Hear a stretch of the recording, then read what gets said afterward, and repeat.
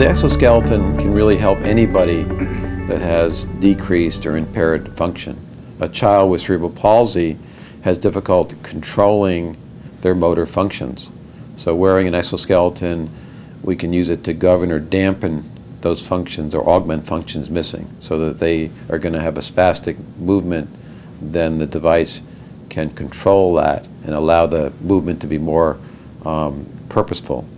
It can also be used for a spinal cord injury patient who's been disconnected their brain from their arms and their legs so that they can have implants in their brain and control arm or leg function. Although that's more in the future, there's already at least one patient that has implants in to allow them to use a robotic arm, just a single arm.